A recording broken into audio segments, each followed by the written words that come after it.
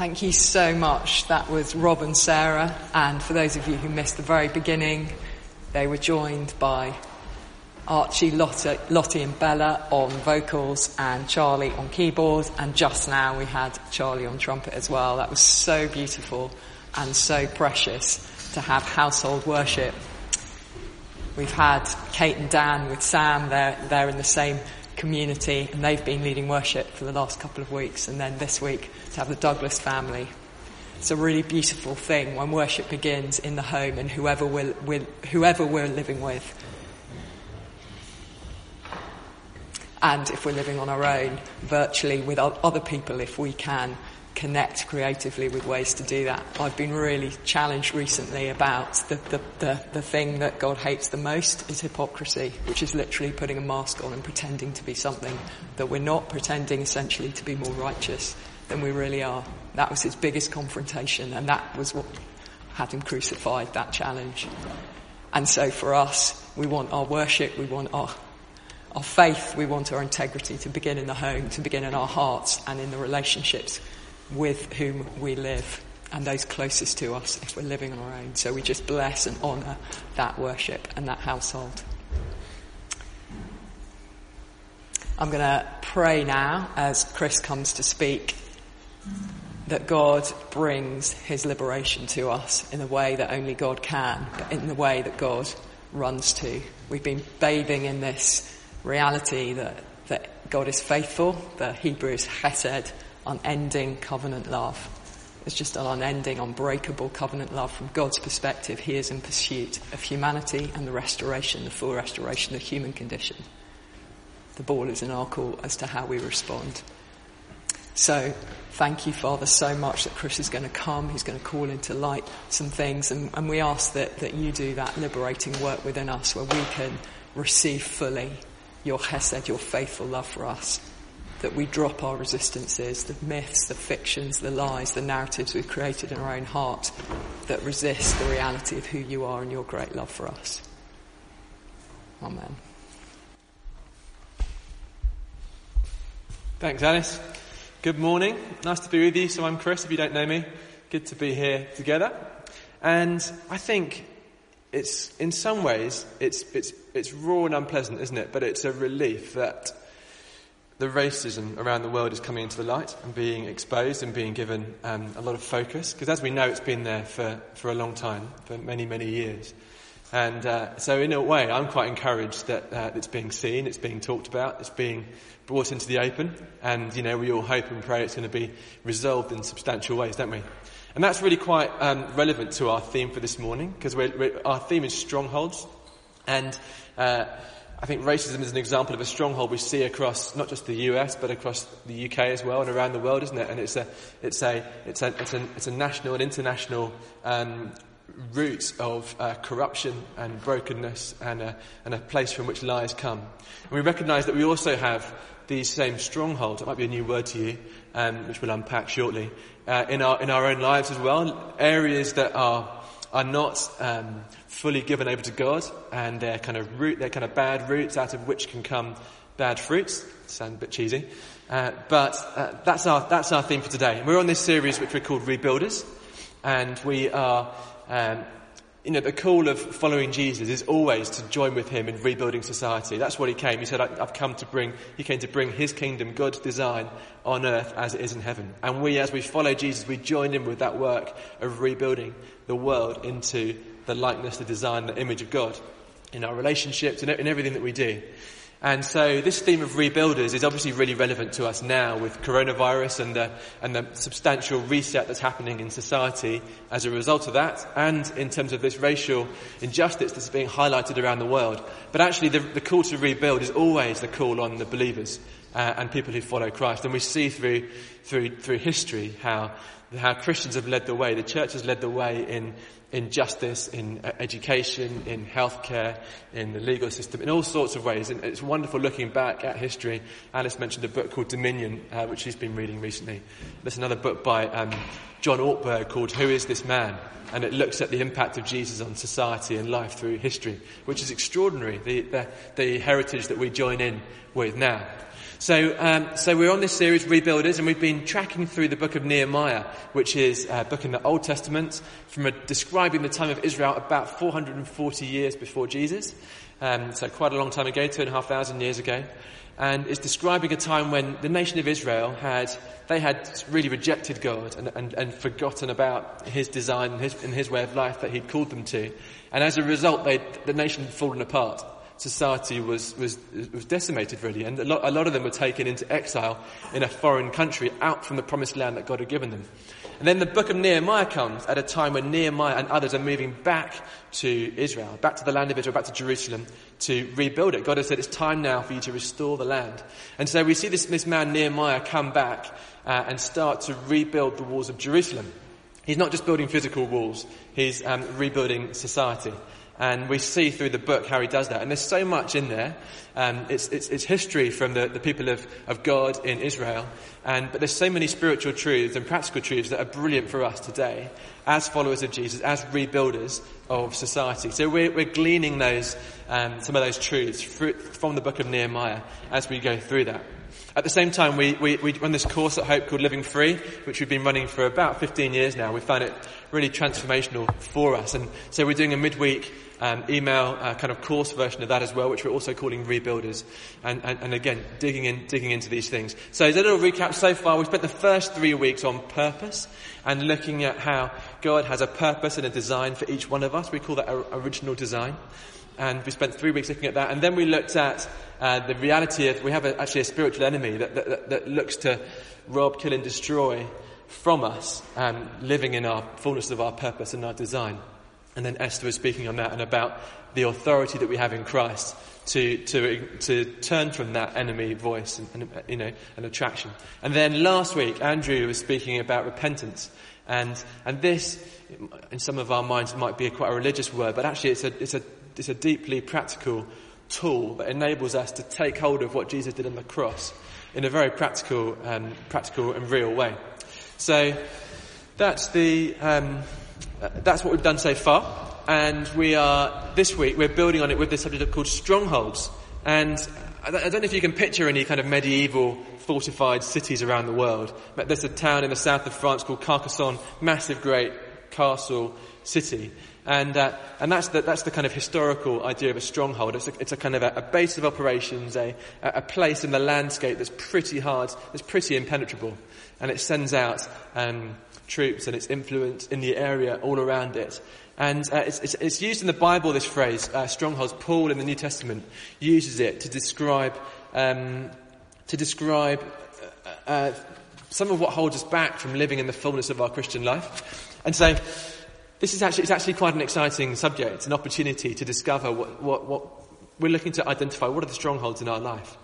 And it's an exciting thing to do because we know that when we start to press into these things, that freedom is around the corner. That's the life that Jesus has for us. So I get quite excited when I think I might be starting to sniff out a stronghold that I was less aware of in my life, because I know that freedom is coming, liberation and truth is coming into my life. So it says in 2 Corinthians chapter 10 verse 3. For though and this kind of wraps up quite a lot of those things really around the spiritual world that we live in as well as the physical world. It says, for though we live in the world, we do not wage war as the world does. The weapons we fight with are not weapons of the world. On the contrary, they have divine power to demolish strongholds. We demolish arguments and every pretension that sets itself up against the knowledge of God. And we take captive every thought to make it obedient to Christ. So strongholds are often arguments, they're often pretensions, they're often mindsets and so on. And I think what we're seeing highlighted with race around the world, we see this stronghold of racism, which has been sending out destructive influences and effects, all around the world, gently influencing behaviour, gently influencing policy, gently influencing prejudice, and it's a good example of a stronghold, an area of brokenness. So, and we're going to get into Nehemiah now, and we've been tracking through the book over the last few weeks, and we're going to go to chapter 13 today. And in chapter 13, we're pretty much at the point where the work of rebuilding has been done. So the walls of Jerusalem have been rebuilt, and The city is, the people have given their lives again back to God. They've read their Bible, the Hebrew scriptures, and they've recognised where their lives have deviated from God's design, and they've given themselves back to God. And so a wonderful change has happened in Jewish society, in Israelite society. They always, as a nation, they always flourished when God was at the heart of their life. And then when they forgot about him, then things would often start to crumble. And so, but chapter 13 of Nehemiah, we're going to look at this guy, and let's just go there now in my Bible. I'm going to read to us. It's always a slightly harder book to find, Nehemiah. It's before Psalms in the Old Testament. And I'm going to read from chapter 13. And what we're doing is we're looking at two people today. So Nehemiah, he's the kind of main character in this book of Nehemiah, and he really knows what his purpose is, and I think we could say he fulfills his purpose. He lives out his original design, and as he does so, society around him flourishes. But listen out for this second person, who doesn't really inhabit their purpose and their original design. So we'll read this and see if you can recognise who this is. So I'm going to read from chapter 13, verse 4. Eliashib, the priest, had been put in charge of the storerooms of the house of God. He was closely associated with Tobiah, and he provided him with a large room formerly used to store the grain offerings and incense and temple articles, and also the tithes of grain, new wine and oil prescribed for the Levites, singers and gatekeepers, as well as the contributions for the priests. But while all this was going on, I means Nehemiah because he's telling the account, I was not in Jerusalem. For in the 32nd year of Artaxerxes, king of Babylon, I had returned to the king. Sometime later, I asked his permission and came back to Jerusalem. Here I learned about the evil thing Eliashib had done in providing Tobiah a room in the courts of the house of God. I was greatly displeased and threw all of Tobiah's household goods out of the room. I gave orders to purify the rooms, and then I put back into them the equipment of the house of God, with the grain offerings and the incense. I also learned that the portions assigned to the Levites had not been given to them, and that all the Levites and singers responsible for the service had gone back to their own fields. So I rebuked the officials and asked them, why is the house of God neglected? Then I called them together and stationed them at their posts.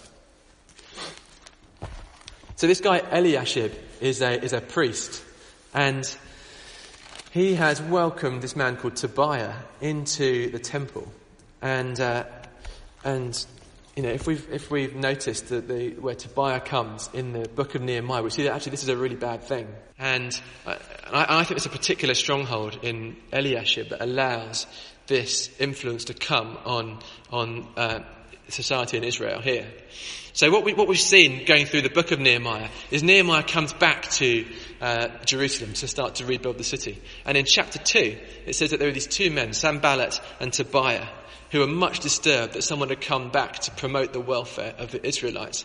So these two men, they're not Israelite people, they live in the area locally, but they're actually opposing the work of God. And I just want to say as a side note here, that particularly with our awareness of our racial prejudice and so on, it's happening at the moment, it's easy for us to look back at the Old Testament and think, what's going on here? Why is Israel receiving such preferential treatment compared to the other nations around?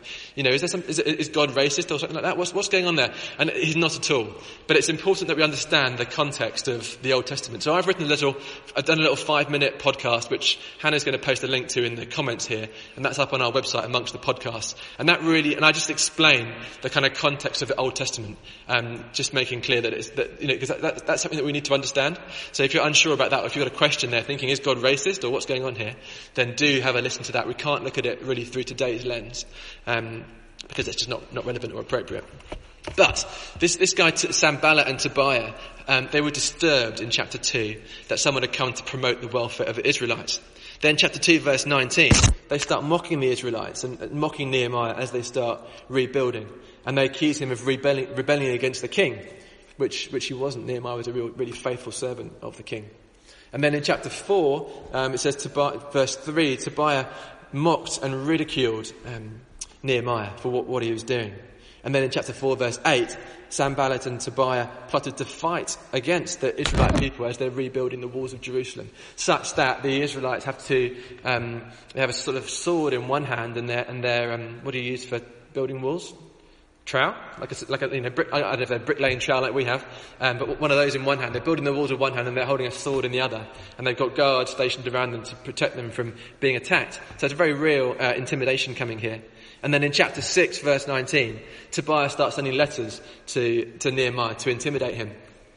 And so the voice of Tobiah and the actions of Tobiah in Nehemiah's mind were actually pretty loud. He's constantly having this thing saying, what you're doing is not going to work. It's wrong. I'm going to physically attack you and hurt you, and threatening you. But Nehemiah had this confidence, didn't he? For him, the voice of God was bigger than the voice of Tobiah, and he was able just to ignore Tobiah, recognize where this enemy was just distracting him from what God was doing.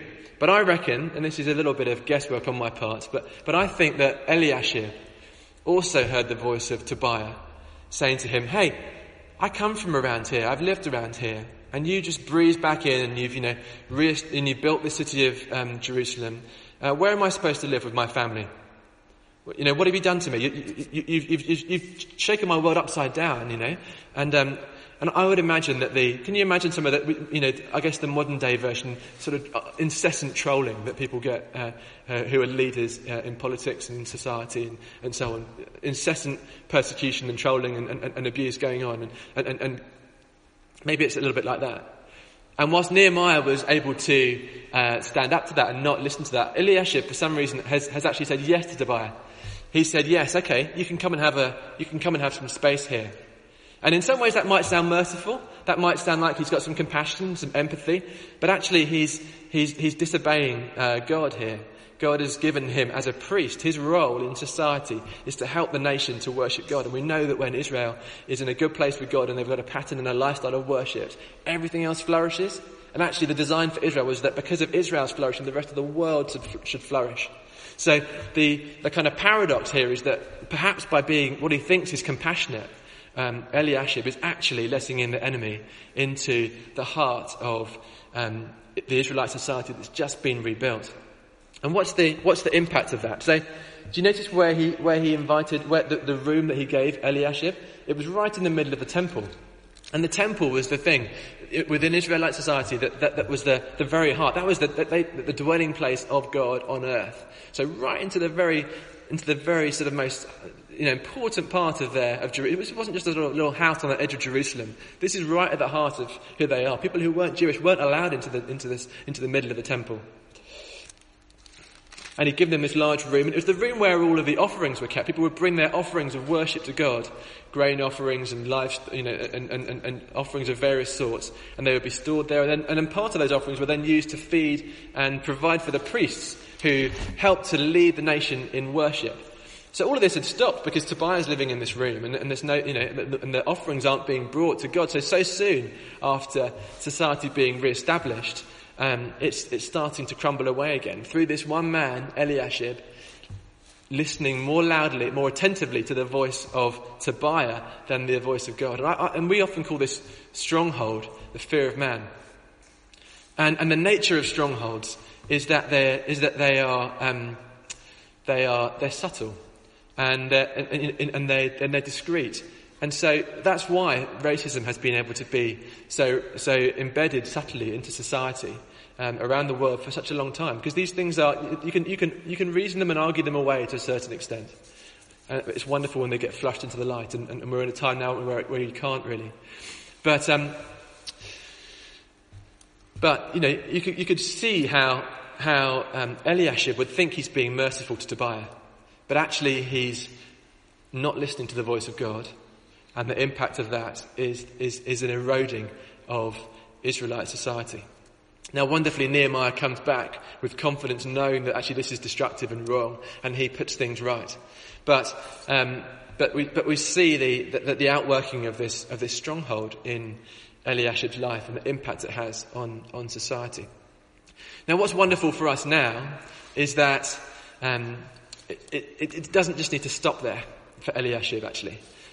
He obviously lived before Jesus, before the revelation of who Jesus was. But it's not the end of the story that Nehemiah was a good guy who lived according to God's design, and Eliashib wasn't. The truth of this for all of us is that we're all Eliashibs, actually. We all have areas of brokenness in our lives, and even Nehemiah too.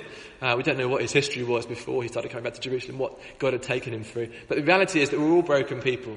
And the journey of walking with Jesus is being restored and liberated out of our brokenness into the freedom and the peace and the lives that God's given us, so that we can join with him in rebuilding society.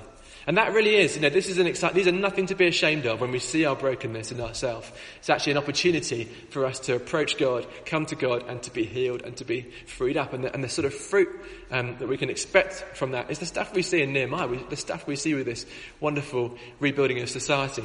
So Andrew spoke last week about the 5 R's, about repentance, these tools that we use to help us to dismantle these strongholds in our lives. And Alice is going to, in a little while, she's going to take us through repentance and repenting using these 5 R's. Because fear of man is not just a thing in the Bible here, but it's a thing that a lot of us will have worked through and be working through. I can think of significant times in my life when this stronghold I've seen it and I've been able to address it and move out of it. I think the great thing about strongholds and recognizing them is that it shows us not just isolated sins or bad thoughts or bad actions that are just sort of one-off, blips on our otherwise beautiful lives, but they show us that actually there's a root, something deeper. Maybe it's fear, maybe it's control, maybe it's passivity, all sorts of different, maybe it's a root of anger and bitterness, of so on. These areas where we're held captive, and rather than just dealing with the odd nasty thought or nasty word or unkind action, we can actually go to the root of stuff, and we can be changed and renewed in our hearts and in our thoughts, and that's part of the excitement of the gospel. So for me, I'm currently, I think I shared a few weeks ago how I've been looking at anger in myself. I've been kind of made aware of that through some of the pressures that lockdown has put on. And so it's been good to flush some of that out, and I've made some good progress on that front. At the moment, I'm really looking at racism in myself. And I'm recognising in myself some subtle racist thoughts and attitudes, some subtle ways in which I have looked down on people. And in many ways, the decisions that I make in a big picture are not racist, and I'm aware of how God has made everyone equal. And but I think there are some subtle things that I'm wanting to flush out. And I'm reading this book, Marvin recommended it, called Why I've Stopped Talking to White People About Race. And I'm just finding that really helpful. It takes through some of the history of Britain, the UK, with regards to racism. And that's actually helping me going through some of our history as a nation, and just seeing racism there is helping me. So I'm working on this stronghold of racism at the moment in me, and I'm at the kind of exploratory stage. I've got my 4 meeting tonight, so I want to bring that to the guys there and start to chew this so that we can flush it out. But the encouragement really is that strongholds we'll all have them within us. And actually the opportunity that Jesus gives us, the invitation, is to bring those things to him. Bring them to the cross. This is why he came to die, because we're broken, but he has a plan and a purpose and a future for us. And when we're liberated from our strongholds, we get this extraordinary opportunity to join with him in freedom in rebuilding a society that will last, that will thrive, where everyone can share in the success and the benefits of God's goodness manifest through us and through the way society works. So Alice, would you come and join me now? And can you take us through fear of man particularly? Yeah. So I think prejudice is prejudging. It's literally making a judgment about someone before we've got to know them and love them. And fear of man, actually, I think, have a codependent relationship. Fear of another person. Essentially, we're giving too much authority to what humans think, whether it's what we think about someone else or what we think they'll think about us. The authority we need to give is what God thinks. His thoughts are reality. Everything else is deception and myth and passing away. So dismantling strongholds is simply about coming out of a place of deep-rooted lie, which has multiple influences in our lives and our behaviour, into a place of reality. The reality that God is loving, he is good, he is kind, he is gentle, he's merciful, he's able, he's powerful, and he's just, and he will bring all things to justice. And that is our repentance, that is our shift. So we are going to go through something that I've been wrestling with in my own life. And the reason Chris just talked about starting to process racism is we don't want to be glib or trite about it. It's totally inappropriate at best. But we do want to start processing that and exploring that as a community, speaking to each other, listening to friends, and so on. So that's going to be a longer journey. So the 5 R's I'm going to do now are about fear of man. But for those of you who think this is being flushed out for you personally, for all of us, let's pay attention. This is a moment in history. This is a moment in time where God is saying enough is enough. And we need to get in step with what he's doing on that. But that's a longer process, and we want to honour the length and the complexity and the depth of that process so that we do that properly. So at the moment, we are going to look at simply fear of man, fear of what someone else thinks of us, which prohibits us or keeps us from being true to who we are and true to who we know God is. And there are the 5 R's in the Living Free manual. For those of us who've been doing the Rebuilders course, we've looked into them as well. And the first one is simply to recognise. Fear of man is something I wrestle with. There's a word spoken over me in my original design. I'm fearless, and I know that I have a boldness and courage, but I also know that I historically have a tendency to deconstruct everything analytically, and it's taking me a long time just to come out and be simple and childlike and just say what I believe. And I'm excited. This process for me that I'm going to do right now is going to be personally transactional for me. I want to come out of it, that sort of chronic deconstruction of everything into just a simple faith that I can follow Jesus and say what he wants me to say in any given situation. So for me, this is going to be encouraging. I'm going to walk out of fear of man into the fearlessness that I know he's got for me. And for all of you, I'd love you to join me in this prayer. I think it says in Proverbs, the fear of man, the fear of what other people says, proves to be a snare. It's a trap. It's a thing that takes us captive. We never come fully alive when we're overly concerned about what other people think of us. So firstly, God, I recognise that I have fear of what other people think in my life, fear of man. That I put their voice, their authority, their thoughts, or even my perceptions of what they might be thinking above your authority. What you think, which is actually reality itself. I recognise that.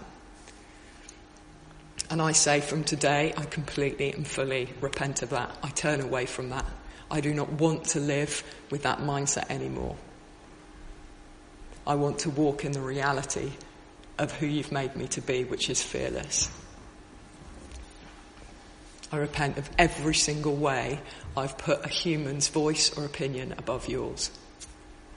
That is desecrating my first love for you, and I don't want to live like that anymore.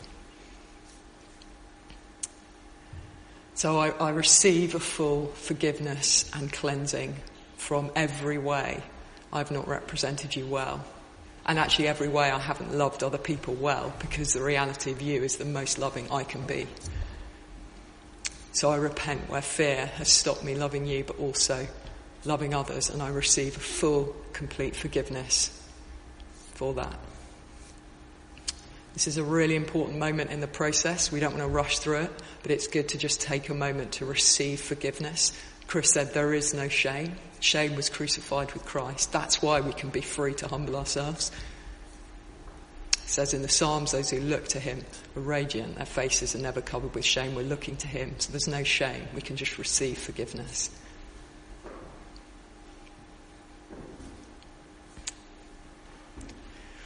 And now that we stand in Christ's righteousness, I stand in his righteousness, in his forgiveness, as a new creation, as a new nature, as a fearless one, I can rebuke the enemy. So I rebuke you, spirit of fear. I say, get off me, off my life, my thinking, my heart, my mindset. Every way it came in, any generational aspect, I break it off in the name of Jesus. And I declare today, I am fearless. And I speak the words of God, and God is my authority. His kindness, his love, his goodness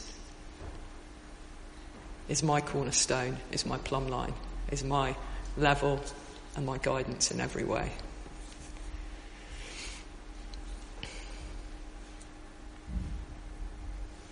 We can just have legal authority.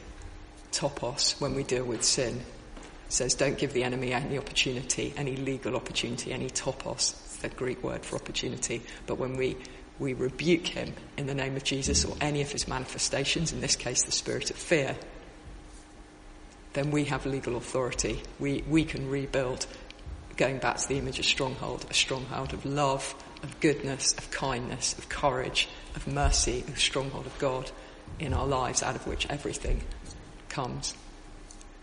And so finally, going to 1 John, says that his perfect love casts out fear. So we replace fear with love. We recognise that when we walk in fear, we don't love God well, but we also don't love people well. If I'm scared of what I think someone will think, I'm not loving them. To love someone is to be fearless and speak the words of God. So I personally now replace every aspect of fear, of what other people think of me in my life, with love. That I can love God fully, but also love people in the way I speak to them.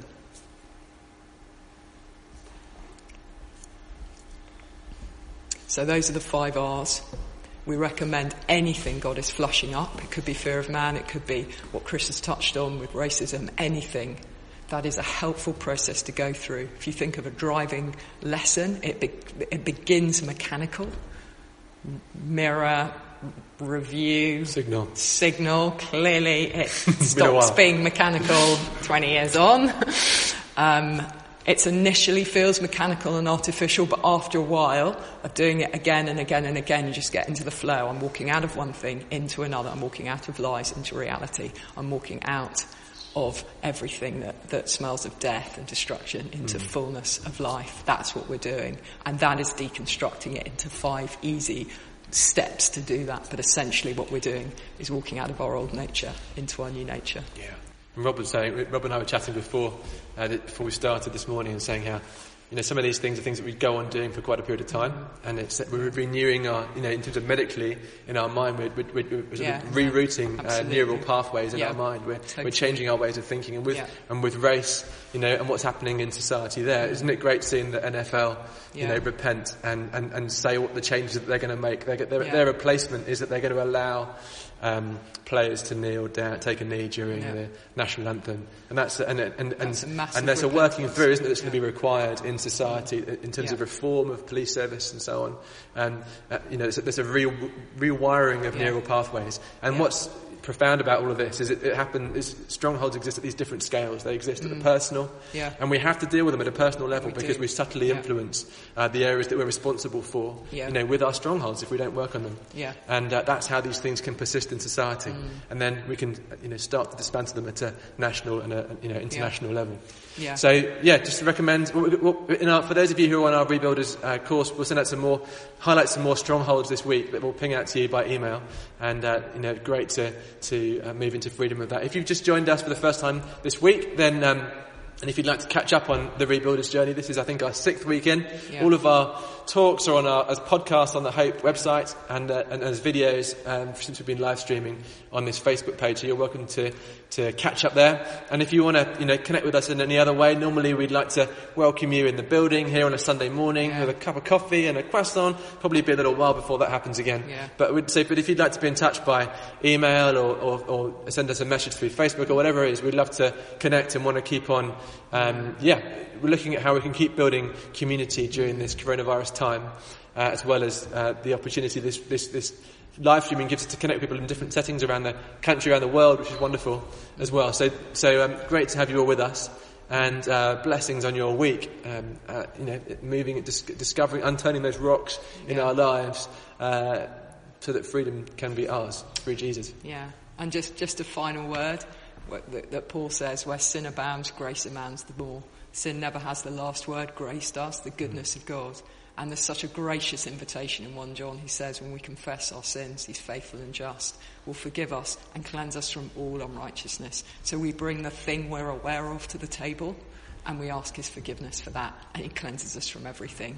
He's just so good. Where sin abounds, grace abounds the more. Grace is abounding around the world because grace always has the last word. Brilliant. We'll finish there. See you next week. Bye. Bye.